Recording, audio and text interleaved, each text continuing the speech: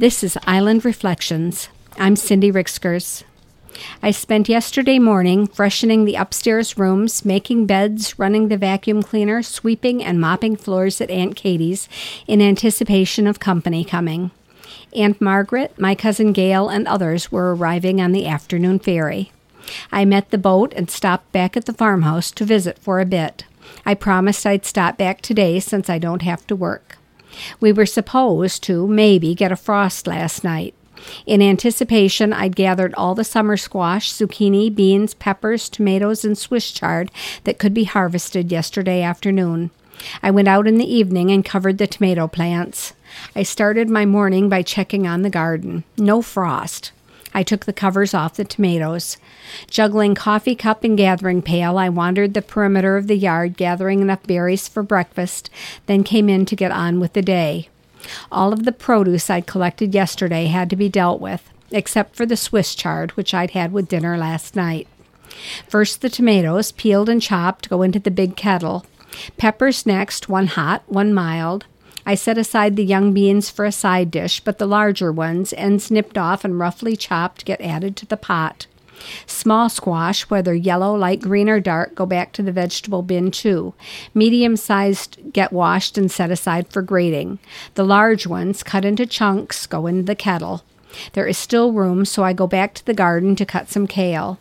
I gather purslane, parsley, and basil on the way back. All goes into the soup pot.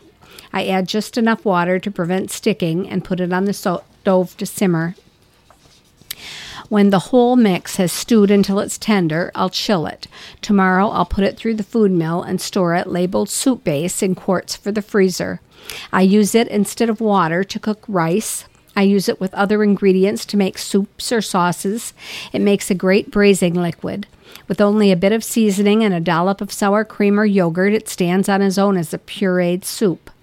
Its flavor is always different based on what ingredients went in, but it's always good and always easy. Now for grated squash. I grow 3 types of summer squash and, though they all have a slightly different flavor and texture, use them interchangeably in recipes. When I put them up grated for zucchini pancakes, zucchini crust pizza, or zucchini bread, I just mix them all together.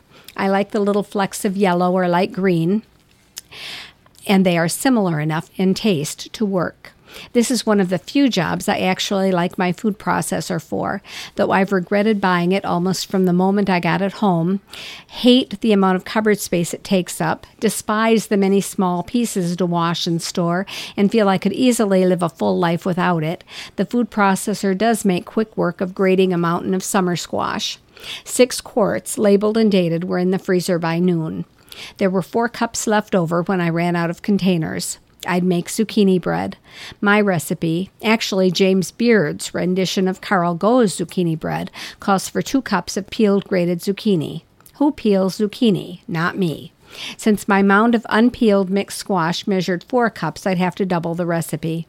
No problem. I had 6 eggs broken and beaten before realizing I didn't have 4 cups of sugar in the house.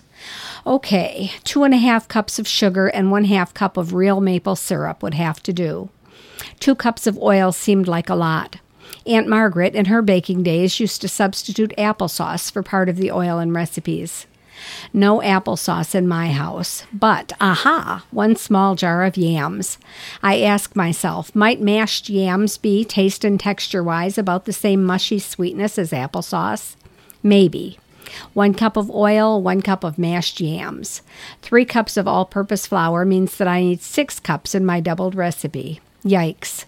That ended up being 2 cups of all-purpose flour, 3 cups of whole wheat flour, and 1 cup of brown rice flour. Baking powder, baking soda, and vanilla caused no issues. I spilled the cinnamon, so that was a bit more than what the recipe called for. I had no walnuts or filberts, but a generous cup of slivered almonds went in.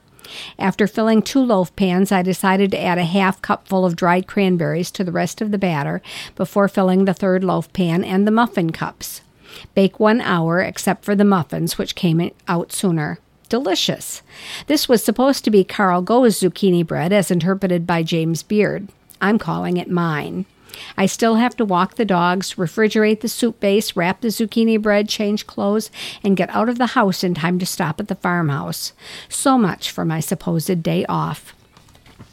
That's today's Island Reflection. I'm Cindy Rixkers.